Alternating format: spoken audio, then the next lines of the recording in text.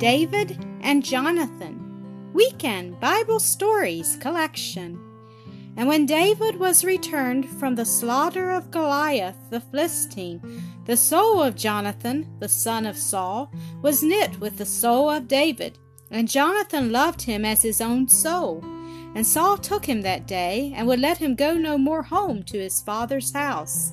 Then Jonathan and David made a covenant because he loved him as his own soul. And it came to pass that the women came out of all the cities with singing and with instruments of music to meet King Saul, and they sang, Saul hath slain his thousands, and David his 10,000s. And Saul was very wroth, and the saying displeased him, and he said, They have ascribed unto David 10,000s, and to me but thousands. And what can he say? He have more but the kingdom. And Saul eyed David from that day and forward. And on the morrow the evil spirit from God came upon Saul, and David played with his hand, as at other times, and there was a javelin in Saul's hand. And he cast the javelin, for he said, I will smite David even to the wall with it. And David avoided out of his presence twice. And Saul was afraid of David, because the Lord was with him, and was departed from Saul. Therefore Saul removed him from him, and made him his captain over 1,000. And David behaved himself wisely in all his ways, and the Lord was with him. And Saul gave him Michal, his daughter, to wife. And Saul spake to Jonathan his son, and to all his servants, that they should kill David. And Jonathan spake good of David unto Saul his father, and said unto him, Let not the king sin against his servant David, because he hath not sinned against thee, and because his work have been to thee good, very good. For he did put his life in his hand, and slew the Philistine. Thou sawest it, and didst rejoice. Wherefore then wilt thou sin against innocent blood? And Saul sware, As the Lord liveth, he shall not be slain. And the evil spirit from the Lord was upon Saul, as he sat in his house with his javelin in his hand. And David played the harp with his hand. And Saul sought to smite David even to the wall with the javelin. But he slipped away out of Saul's presence, and he smote the javelin into the wall. And David fled and escaped that night. And David came and said before Jonathan, What have I done? What is mine iniquity, and what is my sin, Father, that he seeketh my life? Truly, as the Lord liveth, there is but a step between me and death.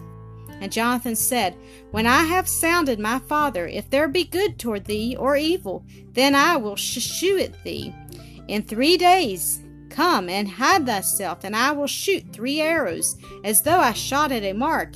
And I will send a lad, saying, Go, find out the arrows. If I say unto the lad, Behold, the arrows are on this side of thee, then come thou, for there is peace to thee, and no hurt. But if I say, Behold, the arrows are beyond thee, go thy way, for the Lord hath sent thee away. And as touching the matter which thou and I have spoken of, behold, the Lord be between thee and me forever. So David hid himself in the field. And when the new moon was come, the king sat him down to eat meat, and David's place was empty. And Saul said unto Jonathan his son, Wherefore cometh not the son of Jesse to meat? And Jonathan sought to excuse David.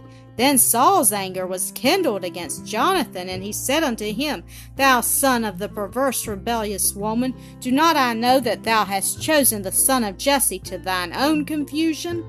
For as long as the son of Jesse liveth upon the ground, thou shalt not be established, nor thy kingdom. Wherefore now send and fetch him unto me, for he shall surely die.